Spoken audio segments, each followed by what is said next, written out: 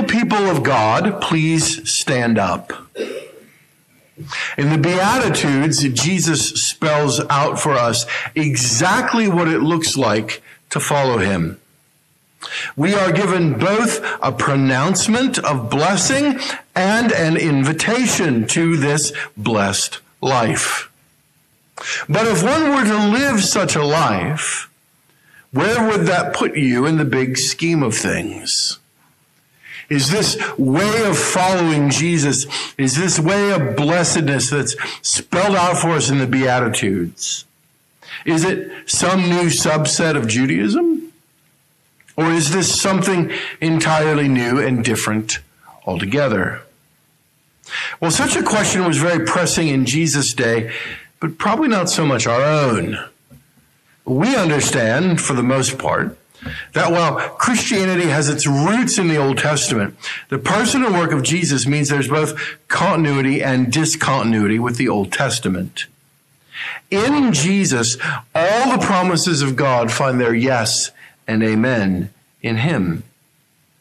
But we do wrestle with questions related to authenticity. What does real Christianity look like? Do I need the church? Do I need the sacraments? Well, as we think about those questions, let's admit at the very outset that such conversations usually have to do with the minimum that is required of us. How little can I be a part of or identify with and still, in good conscience and credibly, call myself a Christian? Just who are the people of God? Well, as we give attention to this next section of the Sermon on the Mount, we see Jesus giving us clear guidance as to who the people of God are and what their role in the world is to be. And we need to remember as we look to these verses that how we function is tied to our identity. How we function in the world is tied to our identity. Now, it's important to note that as we come to this next session, and I've always sort of struggled with these verses, trying to get my hands around what are they doing here? After all, Jesus has just got done, he's just finished telling us that we're going to be persecuted for righteousness' sake, that others are going to revile you and persecute you, and what's going to happen to you is going to be the same thing that happened to the prophets. Now, any sane person hears that and they go, okay, well, I'll just keep myself to myself. I'll follow Jesus. I'll seek this blessed life that's laid out in the Beatitudes, but I don't really want to rock the boat. I don't want to go out into the culture where the possibility of persecution exists. And Jesus this morning is telling us, no, listen, because of who you are, you cannot help but having an impact on the world. That if we are indeed God's people, our impact and our influence is going to be felt. And he uses then three images as he talks about who we are, not necessarily what we do, but who we are. And it's summed up this way. It's summed up in the big idea for us this morning. Jesus' followers are sent into the world as emissaries of the new covenant. Jesus' followers are sent into the world as emissaries of the new covenant. So let's think about those three images that he uses. The first one is salt. Now, I've heard, as have you, I would guess, and I've actually preached sermons extolling the various and sundry virtues of salt. What does salt do? Well, salt preserves. And so in the same way, Christians, we are to be out in the culture as a preservative in the midst of a world that's rotting and decaying. Salt makes us thirsty, which is good, isn't it? Because Jesus is the one who gives living water. And so as a Christian, your life should be such that you're making others desire Jesus and the gospel. A little bit of salt goes a long way. Salt is no good if it stays in the salt shaker. You have to actually get it on the food or get it in the substance in which you need it. One particular commentator has noted that there are no less than 12 uses or permeations of the salt does this motif that we could track down and talk about. Here's the problem. I don't think Jesus intends for any of those to be the point of this particular passage. But rather, if we understand that the Bible interprets the Bible, then we want to understand how it is that salt gets used or talked about in the Old Testament, particularly understanding that much of the Sermon on the Mount comes out of Isaiah. We want to look there. We want to think there. Well, if you look to the Old Testament, salt occurs most often with reference to the salt sea. So that doesn't particularly help us with this text. But the second most frequent occurrence for salt is in reference to God making a covenant with his people. In fact, it's often called a covenant of salt. Why? Why would salt be associated with covenant? Well, for one reason, it was valuable. And for another reason, just as salt does preserve certain things, so in the covenant, God is pledging to preserve those who are in the covenant relationship. So let's understand then, if this is about covenant, let's understand what Jesus is saying to this group of people who have gathered around him as his disciples have come to listen to him speak. What he's saying to them when he says, "You are the salt of the earth," what he's telling them is this: you are the new covenant people of God. You are the ones who now have all of the promises that God has given to his people from Genesis 3 onward. It is no longer a question of ethnic identity. Rather, it is a question of how one is related to Jesus himself. This is their identity. This is who they are. They are emissaries of the new covenant that God is making with sons of Adam and daughters of Eve. And so, since they are emissaries of the new covenant, and since Jesus makes that wonderful statement, we have then in the back end of verse 13, that conjunction but. But if salt has lost its taste, how shall saltiness be restored? Now, Jesus knew, and we know, that salt doesn't lose its taste. Can't. It can get diluted. It can come to a point where maybe it doesn't taste like salt, but the warning that is given here is a clear warning to those who want to claim to be part of the new covenant people of God. They want to claim to be salt, but in essence, they are not. And so he warns them that if you claim to be part of the new covenant people of God, if you claim to be salty, but you've lost your saltiness, please know that you're good for nothing except to be thrown out and trampled under people's feet. And you're saying to yourself, Pastor, that sounds really harsh.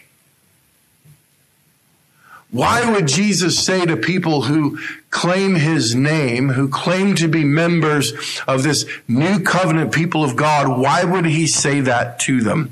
Well, keep your finger in Matthew 5, but turn over with me if you would. Go to the very end of your Bible. In the book of Revelation, Revelation chapter 2. Beginning in verse 1. Now let's sort of figure out what's going on here in Revelation so we don't get ourselves in trouble. John is in exile on the island of Patmos. He has a vision of the resurrected Christ. Christ is standing among 7 lampstands, and John tells us that those 7 lampstands symbolize the 7 churches. So in chapter 2, Verse 1 of the book of Revelation, here's what Jesus says. To the angel of the church in Ephesus write, The words of him who holds the 7 stars in his right hand, who walks among the 7 golden lampstands. I know your works, your toil, and your patient endurance, and how you cannot bear with those who are evil, but have tested those who call themselves apostles and are not, and found them to be false. I know you are enduring patiently and bearing up for my name's sake, and you have not grown weary. Okay, up to this point, we're good. Right? They're behaving, they're acting as God's new covenant emissaries ought to act. They're being patient. They can't bear to those who are evil. They are testing those who call themselves who are apostles, but are actually not. Well then, verse 4, we come to that conjunction, but. Listen to Jesus' warning to them and to us, and hear the echoes of the warning that he gives in Matthew 5. But I have this against you, that you have abandoned the love you had at first. Remember, therefore, from where you have fallen, repent and do the works you did at first. If not, and here's where Jesus' language comes into play from Matthew 5, I will come and remove your lampstand from its place unless you repent. Friends, Jesus is not saying something unloving or harsh or strange in Matthew chapter 5. Rather, he is lovingly and graciously giving his people a warning. If you claim to be salt and yet lose your saltiness, Jesus himself will deal with you. That's what he's telling the church in Ephesus. Unless you repent, unless you pursue your first love, I will come and I will remove your lampstand from its place. Now, if we take that warning of Jesus seriously, the next question that we want to ask is, okay, well, Pastor, time out here for just a moment. We're the new covenant people of God. We're supposed to be salty in that sense. But what would that look like in our lives? How would I know if I'm not being salty anymore? How would we know if we as a church are not being salty anymore? Well, if being salt means that we are the people of the new covenant, and that this identity is tied to covenant, then we have to ask ourselves, are there covenant signs that Jesus has given us to watch over?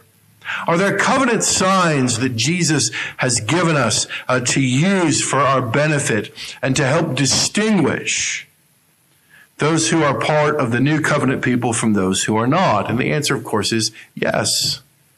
They're called sacraments. And so one of the ways that we show and we display our identity as the new covenant people of God is we practice and we make use of the 2 sacraments that God has given us: baptism and the Lord's Supper. You'll note that in each of those instances, baptism and the Lord's Supper distinguishes. It separates. It makes a distinction between those who are, to use Jesus' terms in Matthew 5, those who are salt and those who are not. And so each and every week when we fence the table, before we come and participate in the Lord's Supper, we are seeking to, in a way that is obedient to God and obedient to his word, we're seeking to safeguard our identity as those who are the new covenant people of God. We are salt. And who we are then has implications for what we do.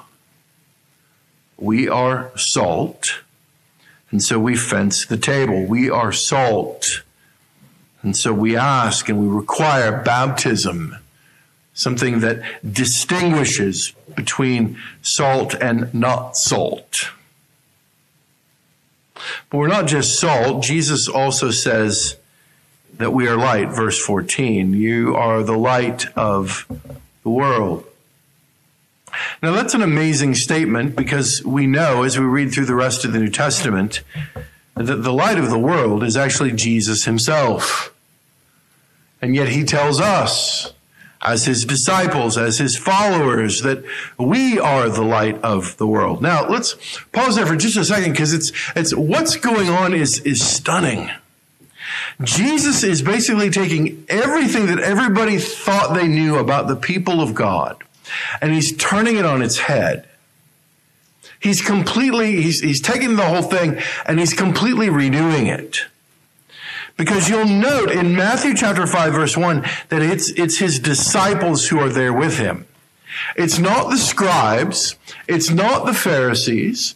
It's not the religious or cultural elite. It's not the people who, if you'd said, hey, who are the people of God in Israel back in Jesus' day? They would have pointed to these people. They would not have pointed to Jesus' disciples. And so if you were to say, hey, who's the light? I will guarantee you it would not have been that ragamuffin, scraggly crew that was up on top of the mountain listening to Jesus speak. And yet Jesus tells them, and he tells us, that we are the light of the world. Now, as we read through the rest of the New Testament, that idea of light and world and the opposite idea of darkness, we get one more way to understand why Jesus makes the promise that his people will be persecuted. John tells us that darkness hates light. It can't abide by it.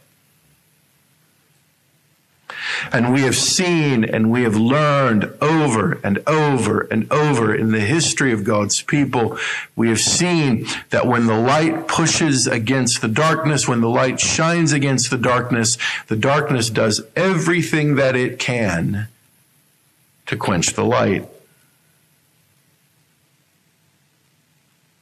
There is profit to be made in darkness.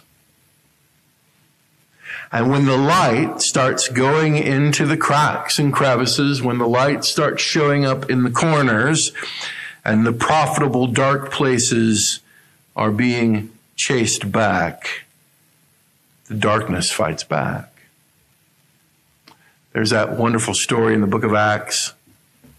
Paul and Silas are going through a town, and there's a young woman who's she's a fortune teller. She's actually possessed by a demon, but she can tell people their fortunes. And so they're walking through the city, and this young woman is following them, is screaming, "These men are servants of the Most High God."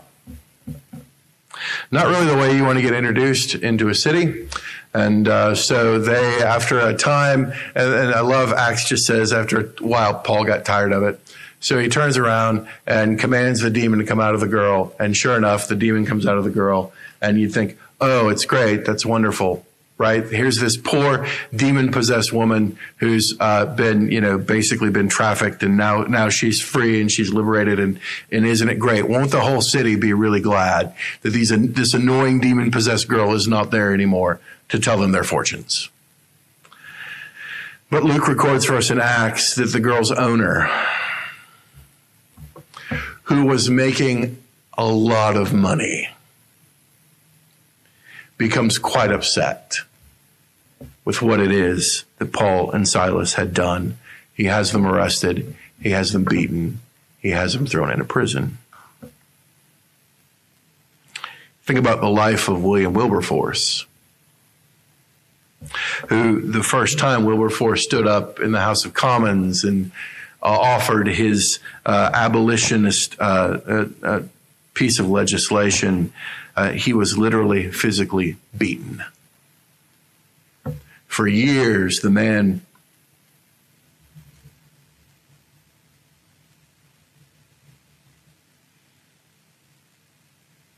For years, he received death threats. And then if you've read the book or if you've seen the movie, you know that on the day in which the abolitionist legislation finally passed, the House of Commons stood and applauded him. You are the light of the world. And friends, darkness hates the light. Which is why God promises us, blessed are you when you are persecuted for righteousness' sake. Blessed are you when others revile you and persecute you on my account. We are light, and light hates darkness. But it's interesting, isn't it? We're not just light individually. We're also light corporately. There's this kind of community of light. Look at the second half of verse 14. A city set on a hill cannot be hidden. Going, okay, great. A city set on a hill, we get it. There wasn't a lot of ambient light in that day and time. So anything that's lit up at night without street lights and without the reflection of big cities and all that, it's really going to shine. But that city on a hill, any Jew would have understood that's Jerusalem. That's the holy city. That's the place where God himself resides. Much like if we said, hey, where were you going this weekend? I went to go see a ball game in the Windy City. Well, that's Chicago. If you've been to other places, you know the wind blows there too. But the Windy City is Chicago. Likewise, a city set on a hill. Well, that's Jerusalem. So here's what Jesus is declaring. Here's what he's telling this ragamuffin group of people who are sitting up on the mountainside listening to him speak. Hey, you're the new Jerusalem. You're my new city. And Abby read for us what's going to happen in that new city when she read our Old Testament reading for us this morning. Nations shall come to see your light, and kings to the brightness of your rising.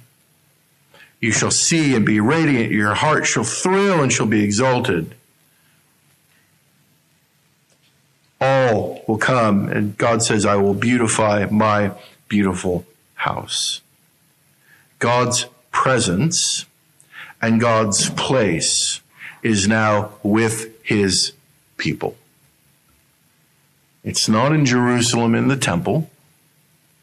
It's not in Jerusalem in the Holy of Holies. Jesus is saying, no, you are the city set on a hill. You are my Jerusalem. You are the place that I dwell. You are the place in which my presence is going to be seen and felt. That gives this ragtag group of people up on a mountain listening to Jesus speak an entirely new identity. They're not just the poor and marginalized and displaced. They're not just a tax collector and some fishermen and some other guys we don't really know what they did. No, they are the new city of God. They are the new Jerusalem. They are the one in whom God dwells. They are God's place. That is where his presence is felt. That is where his place, that is where God resides. It's now with his people. And that is their identity. They're not nobodies. They're not fishermen. They're not tax collectors. No, they are the New Jerusalem. They are God's city. They are the place in which God himself dwells. So Jesus then points out the obvious. Don't light a lamp and put it under a basket. But what do? You put it on a stand. It's stunning, isn't it? Because he's just affirmed for us in verse 14, hey, darkness hates the light. And he's already told them that they're going to go in the world and they're going to be persecuted. And again, our natural inclination is to go, okay, if that's true, I don't really like persecution and I don't really like being reviled. And I know what they did to the prophets and I don't want them to do it to me. And Jesus says, no, listen, that's not the deal. The deal is let your light shine before others. Because yes, there are some who will persecute you and there are some who will revile you. But look at what he says at the end of verse 16. So that they may see your good works and give glory to your Father who is in heaven. Yes, there will be some who will persecute you and there are some who will revile you. But there are some who will see what you are doing and they will give your Father glory. The means by which you're going to call a world lost in darkness to the light is that they're going to see it. Yes, some of them will persecute you. Some of them will revile you. And you will get treated as the prophets did. But guess what? Some will be drawn to the light. And when they are, they will give glory to your Father who is in heaven. We are light, and we are the city that is on the hill. God dwells with his people. God dwells within his church. It is where his presence and his place is felt. And when God's people lives as they are called to live, and when we, in essence, when we begin to become who we already are, yes, it will bring persecution. But there are also those who will give glory to our Father who is in heaven. As we come to the table this morning, one of the things that I think we forget is that in the sacraments, it's God who's speaking to us. And so this morning, at the table, God is declaring to you, Christian, who you are. God is telling you that you are the recipient of the new covenant. That he is your God and you are his child. And that the price of that was the broken body and the shed blood of his Son, the Lord Jesus. You see, the table confirms to us our identity. The table tells us that because we are God's people, we are salt. And because we are God's people, we are light. And because we are God's people, God's presence and place is now with us. And so this morning we come. We come not because we've earned it, not because we deserve it, but we come because in Christ, God has given us a new and different identity. Like that ragtag group of people who were sitting up on top of the mountain listening to Jesus speak. We are the blessed ones.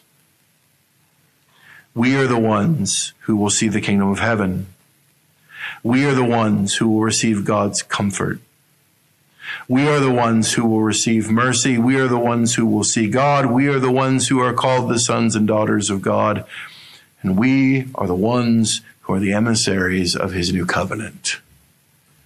And so this morning, our God reminds us of who we are in Christ as we come to his table. Let's pray. Father, thank you.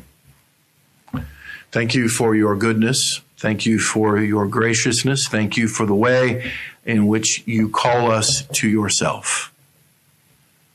And Lord, we bless you for our new identity. That's a really loaded term. And we understand we live in a day and age in which everybody's all hot and bothered about their identity.